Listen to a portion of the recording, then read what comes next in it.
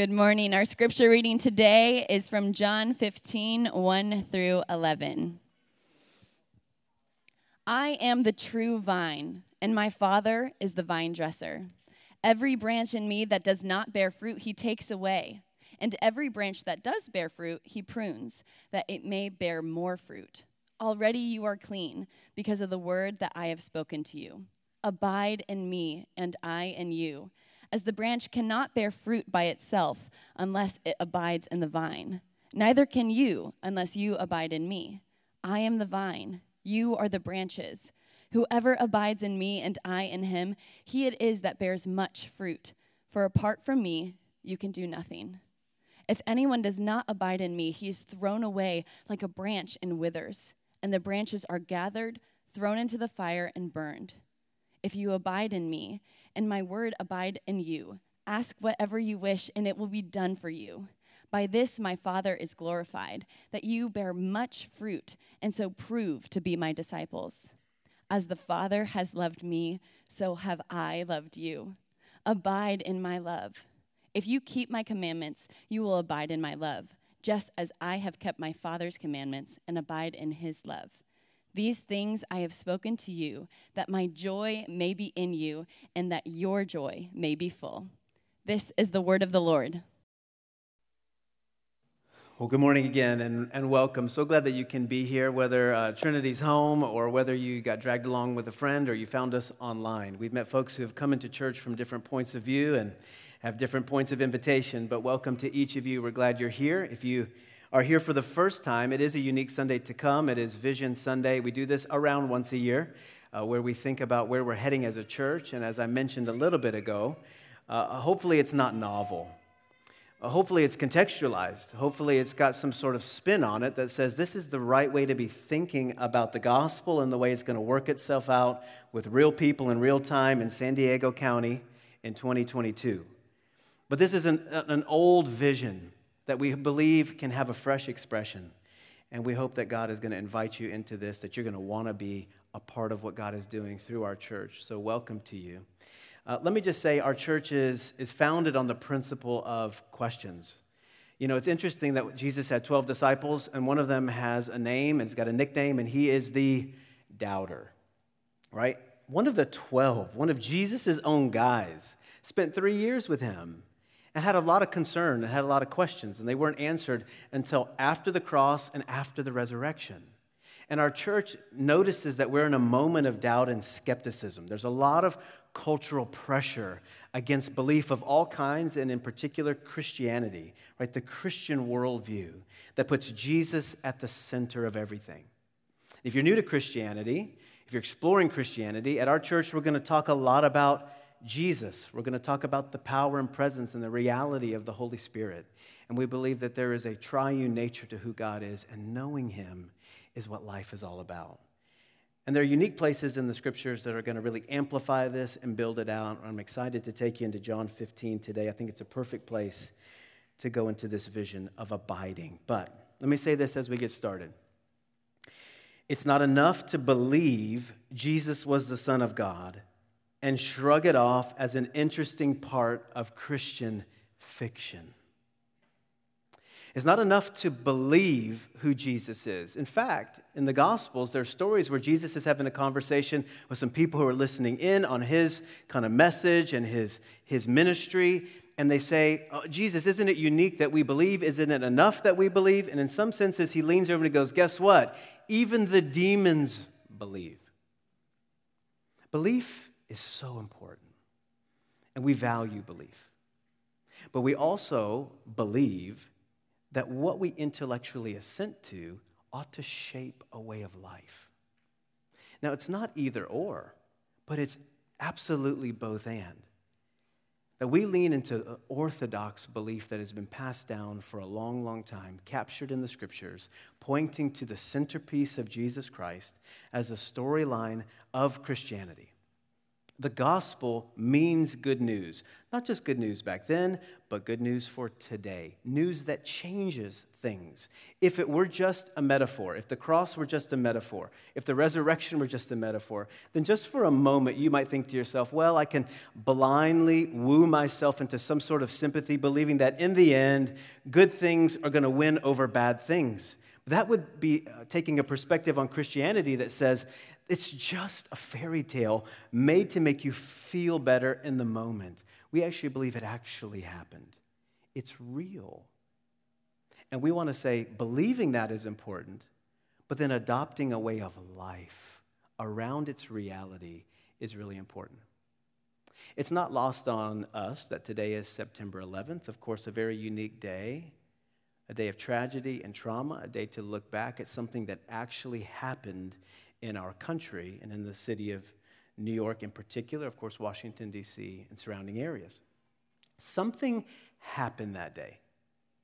And I've had the privilege of meeting a few folks who have served our country, and two of them happen to be Navy SEALs. They were brothers. And I talked to them about their journey into the decision to become a Navy SEAL. And really, both of them pointed back to September 11th. Now, we all believe that something happened. But those two young men took that belief and they internalized it, and it drove the future of their life forward. This belief, this observation, this thing happened to us, and so it changed the trajectory of their life. Christianity should be like that. Christianity should change everything. And one of the beautiful metaphors Jesus invites us into is this theme of abiding. It's not enough to believe Jesus was the Son of God and shrug it off as an interesting part of Christian fiction. We've got to develop a way of life around this man Jesus, right? So that's what we're going to walk through, not only in Vision Sunday, but for the next few weeks, even months, as we get closer to Christmas. This is going to be our fall series, kind of launching it off today with the theme of abide and abiding. But it's really all about a way of life that revolves around a person, okay? So it's not just the practices, it's the practices that ignite our hearts for Jesus. So I'm going to walk you through 5 takeaways from this text. Number 1, we're going to look at the way. 2nd, the fruit. 3rd, the truth. 4th, the character. And 5th, the goal. All of it under this theme of abiding, right? So the way, the fruit, the truth, the character, and the goal. Let's go into the part 1. The way. Verse 1. Look there with me. In verse 1, Jesus says, I am the true vine, and my Father is the vine dresser. Every branch in me that does not bear fruit, he takes away. And every branch that does bear fruit, he prunes, that it may bear more fruit. Already you are clean because of the word that I have spoken to you. Abide in me and I in you, as the branch cannot bear fruit by itself unless it abides in the vine, neither can you unless you abide in me. I am the vine and you are the branches. All right. It's like a power punch. Right there, those couple of verses, right at the beginning. This is the 7th and final I am statement. Jesus has a self-declaration of who he is. A lot of people have opinions of Jesus. A lot of people have differing opinions, diverse opinions, conflicting opinions. Go to the source. If you're new to Christianity, being a Christian for a while, go to the source. What is Jesus' self-declaration about who he is? John has 7 places where Jesus says, I am something. This is the 7th one. I am the true vine. And this is why I actually think C.S. Lewis was right. If you're familiar with C.S. Lewis, you can't just like Jesus. You can't just like him. He's either Lord of the universe or he's not very well. True story. I mean, look at what Jesus says. Look at how he begins. I am the true vine. My Father is the vine dresser. Every branch in me that does not bear fruit, he takes away. I'm the vine. You are the branches. Anyone who claims to be the true vine, which is really saying, I am the source of life, is either diluted or their deity. I mean, that's the only options that we have here. What we cannot conclude, as Lewis has said, is that Jesus was a pretty good guy. Don't walk out of here going, man, I like Jesus' teachings. I'm not so sure about him and his deity. Jesus is claiming to be the source of life. He's claiming to be the source of life. He can't just be a good guy. He's either completely deluded, he's not very well, don't spend time with him, or he's the king, and everything's got to be built around him. Listen again, verse 1. I'm the true vine, my Father is the vine dresser. Verse 4, glance there. Abide in me, and I in you. As the branch cannot bear fruit by itself unless it abides in the vine, neither can you unless you abide in me. Very presumptive and arrogant, if he's not actually the Son of God. I'm the vine. Let me introduce you to the Father. He's the vine dresser. You are the branches. Now, this word, I think it appears 7 or 8 times in this text, maybe even a little bit more if we extended it past verse 11. The word is abide. It's a big part of this moment, this sermon, and this fall for us. Abide. That word means remain. Remain in me. Some of your versions say that. Instead of abide, it says remain in me. Remain at home in me. Set up shop and stay a while. No, better yet, don't just stay a while.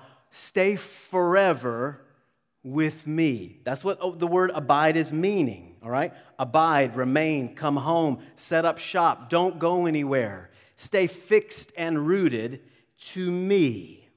And this gives us a glimpse of the personal nature of Christianity. Atheistic humanism, which anchors its faith in science and the observable world, would say that God is a fictional creation designed to comfort the weak. Agnosticism might admit that there is a God, but he's certainly not personal, and he does not want to spend time with you. Abiding has very little to do with agnosticism. Secularism would say that God is whatever you deem worthy of your worship. If you're going to worship a God, totally fine. You define him. You're the source of truth. Go and worship your way. Just don't let it infringe on our lifestyle. But Christianity extends an invitation to abide, okay? Abide with God. And you might call it an invitation. If you actually look at the tense of this verb, it's a command. Maybe you want to call it a gracious God subpoena. To posture your entire life around God's reality and God's presence is to draw near to God consistently and constantly. Dallas Willard put it like this: the first and most basic thing we can and must do is to keep God before our minds. Leave it up there for a moment. The first and most basic thing that I'm supposed to do today when I woke up is to keep God before my mind. This is very easy to do if you don't have little kids, if you don't have any issues, if you don't have any stress, if you don't have any problems or anxiety, if Monday is like the greatest day of the week and Friday is rubbish because you just love what you do, right? We all have pressures. We all have families. We all have things to do. The first and most basic thing, Mr. Willard, that we can do and must do is to keep God before our minds. Not easy. And then John Mark Comer adds, but this then comes down to being in two places at once. What does he mean by that?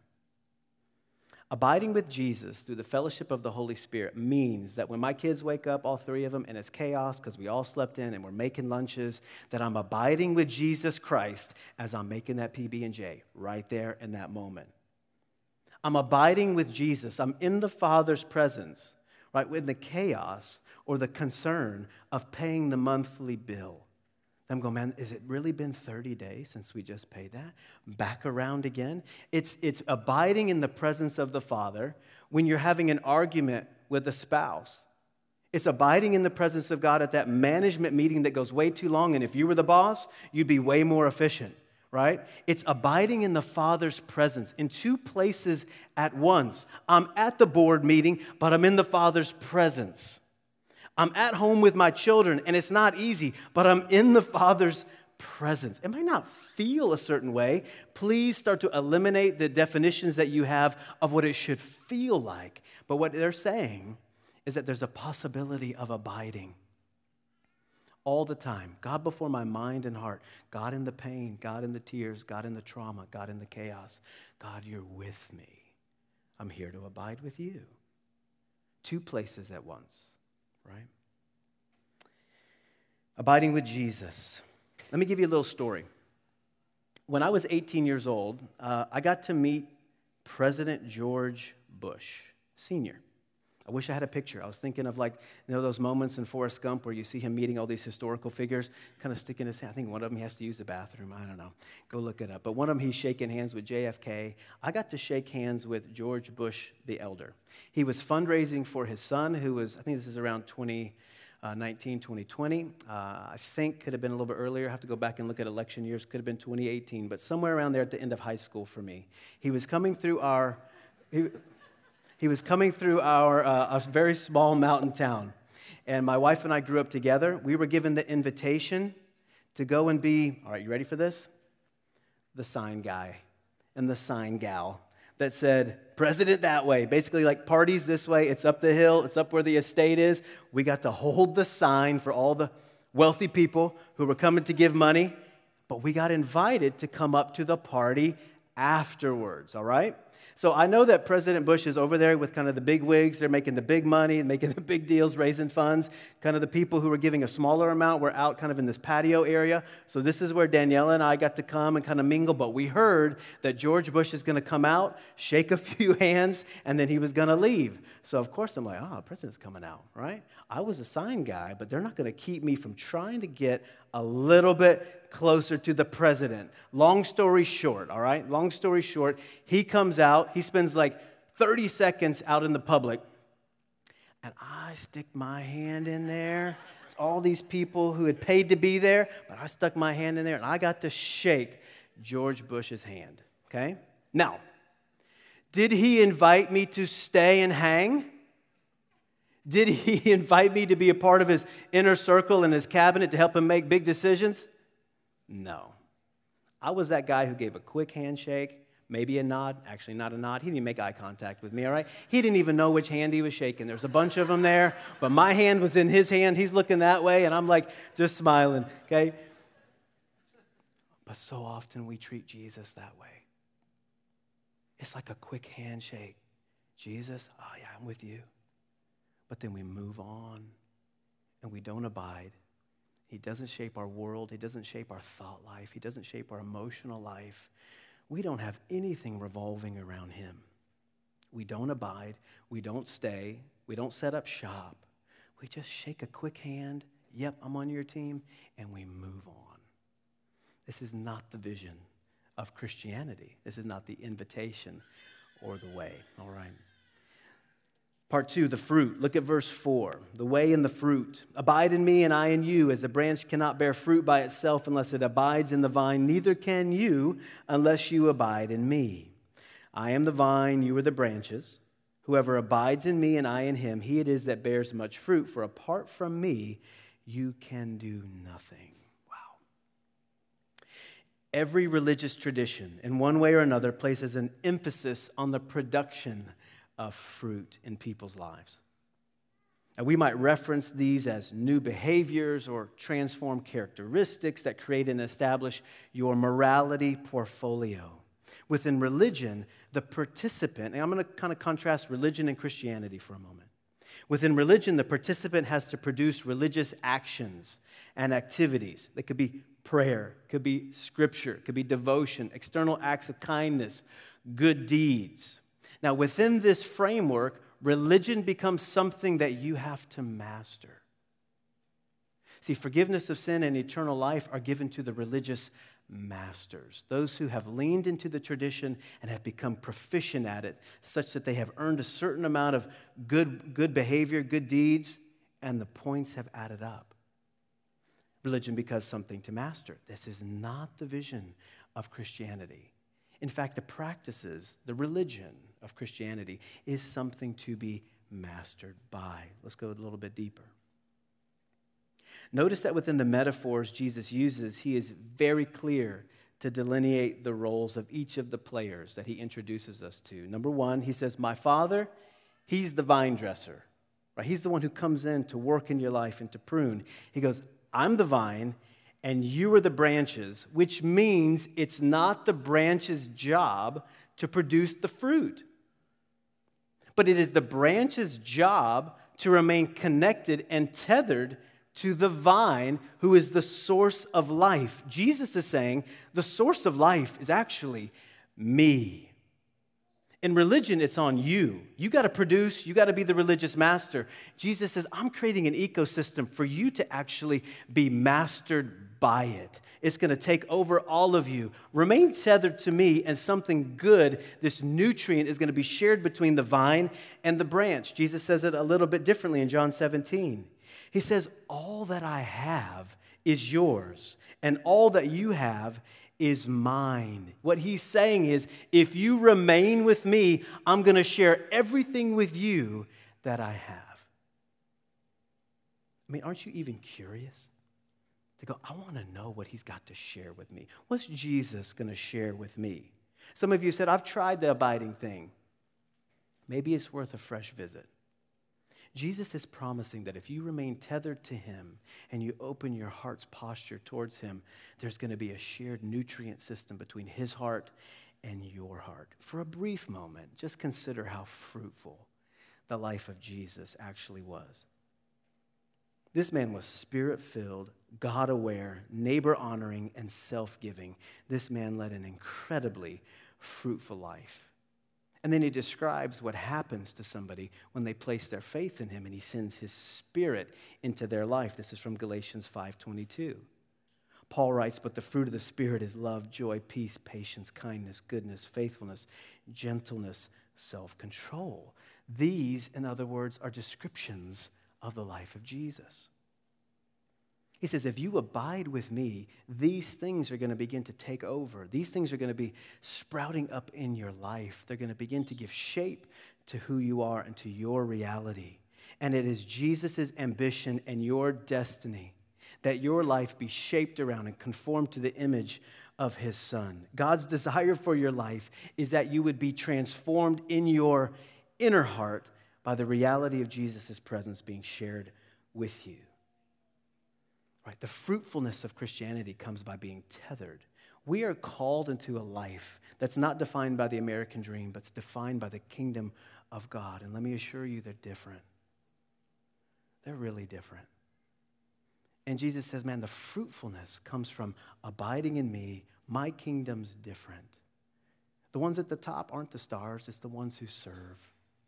But the ones who are looking for their life, they're not going to find it. But the ones who give it away, it's going to be this explosive discovery of newness. This is the fruitfulness of abiding with Jesus. Part 3, the truth. The invitation, the fruit, and the truth. Look at verse 5. Verse 5 says, I am the vine, you are the branches. Whoever abides in me and I in him, he it is that bears much fruit, for apart from me, you can do nothing. Glance at verse 9. And as the Father has loved me, so have I loved you. Abide in my love. I do not want you to miss the gravitas of what Jesus is talking about here in verse 5 without appearing to be too dramatic. In a very real way, these are the differences between life and death, according to Jesus. At least here in the West, there's this baked-in assumption that we can pretty much do anything if we work hard enough, if we get a little bit lucky, if we have the right connections. There are no limits. In fact, when you heard verse 5 read again and you looked at verse 9, you might have said to yourself, come on, Jesus, a little bit of hyperbole, especially in verse 5. Because, of course, we're thinking to ourselves, there are all sorts of things that we can do without Jesus. Jesus says, apart from me, you can do nothing. Come on, Jesus. You know that we can do all sorts of things. I can brush my teeth without Jesus. I can pay the bills without Jesus. I can decide to go to medical school without Jesus. I could even come to church without Jesus, right? But there are important moments in our lives, I think, when the veil is pulled back and you begin to see things a little bit differently.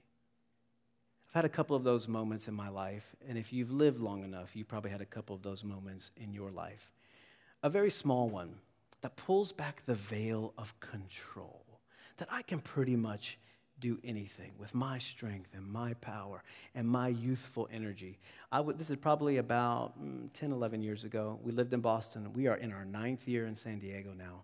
We're East Coasters originally. We love the city. Had some friends over who were working on a project for me. I was the coffee guy, all right? I'm the sign guy. I'm the coffee guy. Like, these guys are doing the real work. They're building this beautiful farm kitchen table for us. We still have it. And these guys were in a woodworking school, and I said, hey, can you come and help me figure out how to build this? I'll get your coffee, and I will be good at it. So they're working on the table. I'm on a coffee run. Starbucks is near the house, and it's 200 yards. And so I go over to Starbucks, start walking back across the street, and I hear traffic coming to the right. It's early in the morning, just one car. And this is what Bostonians do. I still would do this if I was in the city today. You don't stop for the traffic, all right? This is just kind of marks the personality of somebody who lives in Boston. Californians are very different. One time I tried to cross the street with a group of young adults from Redeemer, the church that launched us. We were out in Orange County. We were visiting somebody, and I was like, let's just go across the street. And they're like, what are you doing? I was like, we're just going to cross right here. And they're like, no, we got to go down to the crosswalk. I didn't understand, like, that jaywalking was a real thing, because that's not how Bostonians do it. We go, the car's going to stop. I have many friends who are literally like, I don't care if I get hit, I'm going to walk. Now, that day, I had that mentality. I've got 4 or 5 coffees, and I'm like, they're going to stop. They're going to stop. I'm walking. I'm not even going to look. Bostonians don't even look. They don't even give you the eye. Like, you're going to slow down? No, we don't even pay attention. So we got to this yellow line, and I just sensed the car speeding up. And I was like, they're not going to stop, but neither am I. So I just took another step right to the yellow line, got right to the yellow line, and something primal inside of me said, they don't see you, you better stop. And I stopped, literally both feet on the yellow line. The car went 40 miles an hour right past me, could have touched the window. And I looked up and said, what the heck just happened? And I realized it's called solar glare. Solar glare was really real at that moment on that street. He could not see me, or she could not see me. So I would have walked out there thinking, they're going to stop, this is what we do in our city, and I would have been hit, sent flying because of that moment. And I went back kind of shaken, and I said, I think I almost got hit by a car. I almost died. You know, in that moment, little moments like that, cancer diagnosis, a pandemic, a child who walks away from faith. Big decisions and big dreams that don't quite come to life, in your heart, your family. Those are those moments where you go, man, I don't have as much control as I thought. The gap between my life, my stability, my control, and my end is this thin. Listen, for me, it's 2 lines on the yellow, it's 2 lines right there on the street. That's how thick the line is between life and death. There are moments where you feel that, and you start to see it, and you start to sense it. Jesus says, apart from me, you can do nothing.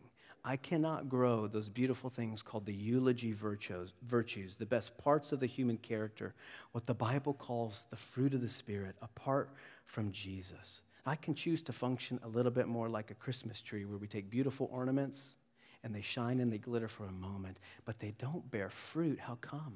Because they're not organic, they're not rooted, and they are not connected to the vine. Jesus says, apart from me, you can do nothing. Friends, secularism says to look inside for what is true, but Christianity says if you only look inside, you're going to be completely lost.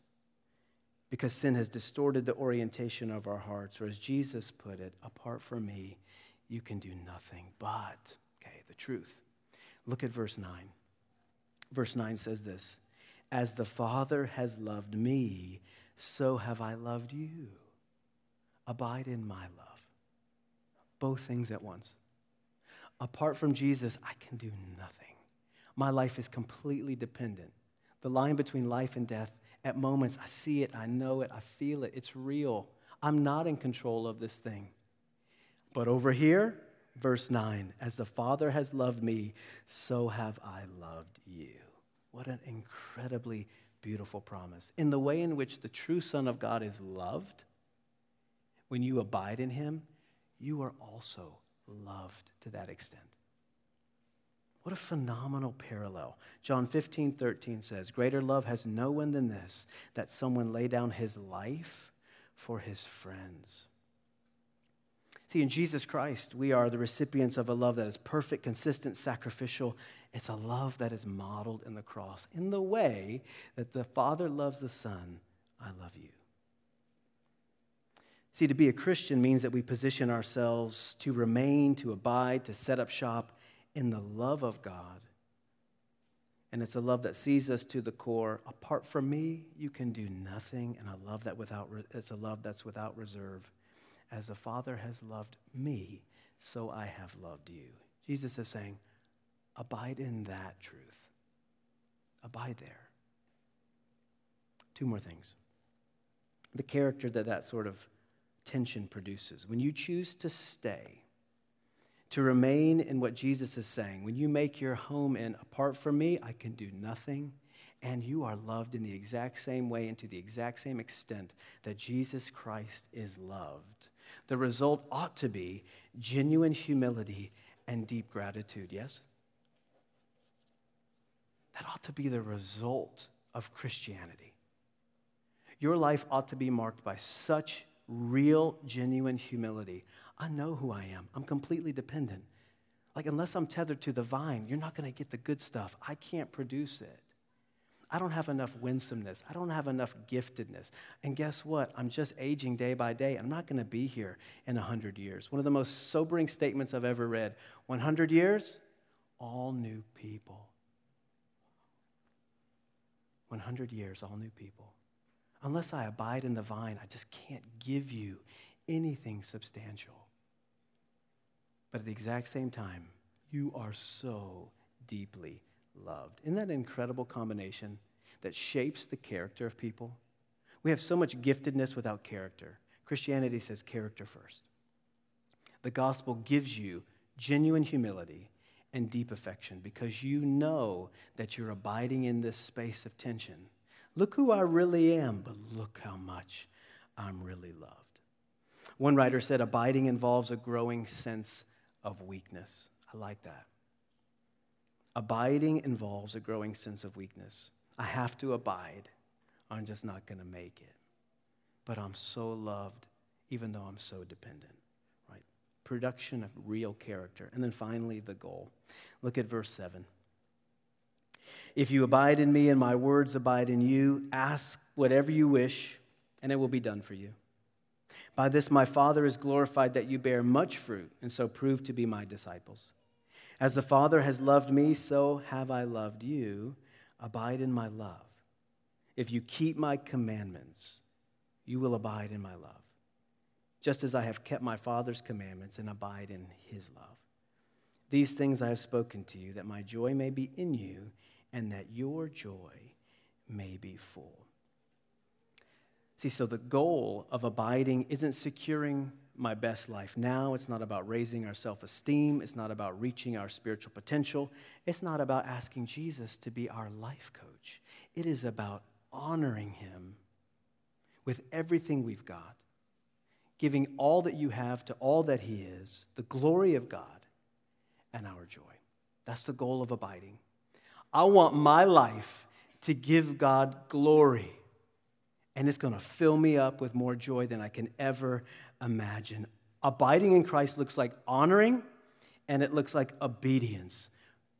Abiding is lip service without the decision to follow and obey. I got 3 children, and of course they're the pastor's kids. They are never disobedient, ever.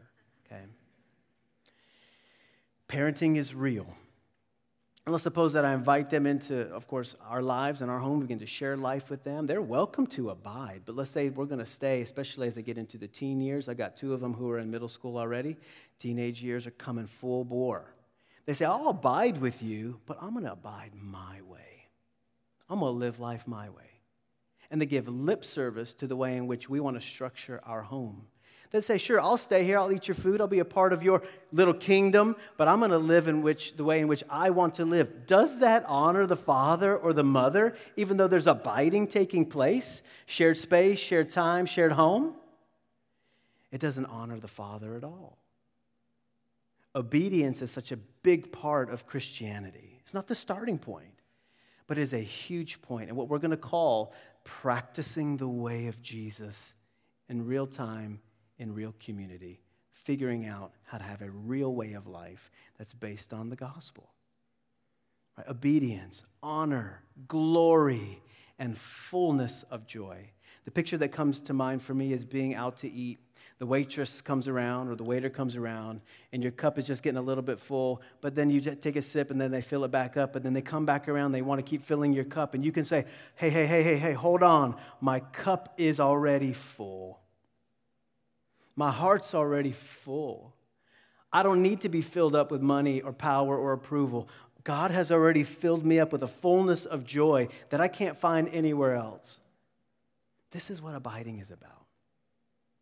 It's about a heart that says, I want to practice the way of Jesus. I want to stay connected to him. I'm not going anywhere because there's nowhere else that's better. There's nothing else that's going to fill me up. I want to abide in Christ. And can I say, as I close, abiding is not a program. There are things that we're going to learn together and structure and host. But at the same time, see, abiding is the program, okay? Discipleship is the program.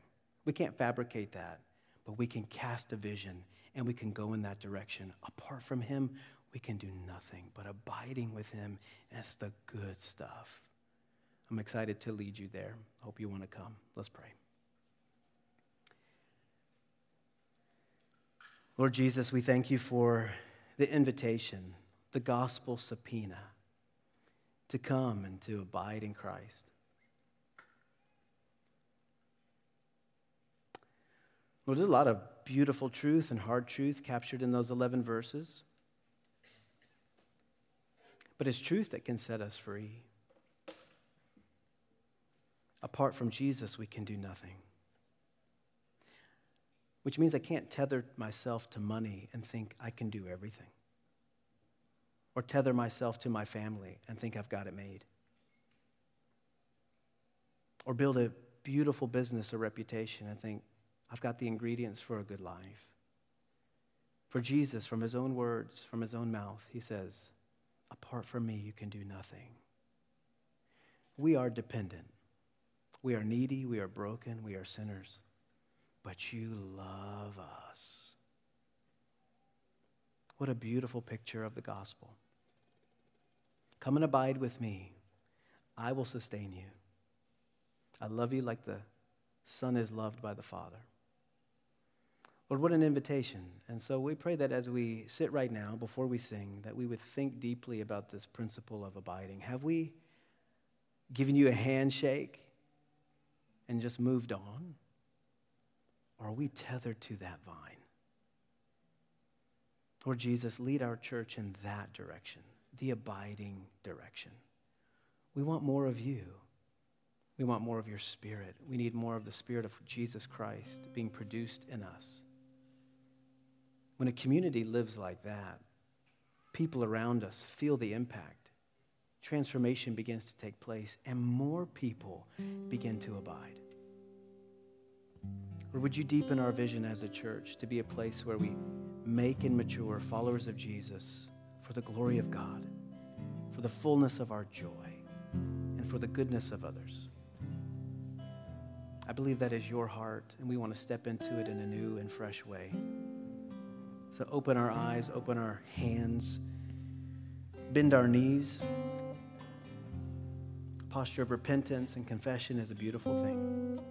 But lift our heads to know that there's no condemnation in Jesus. In his name we pray. Amen.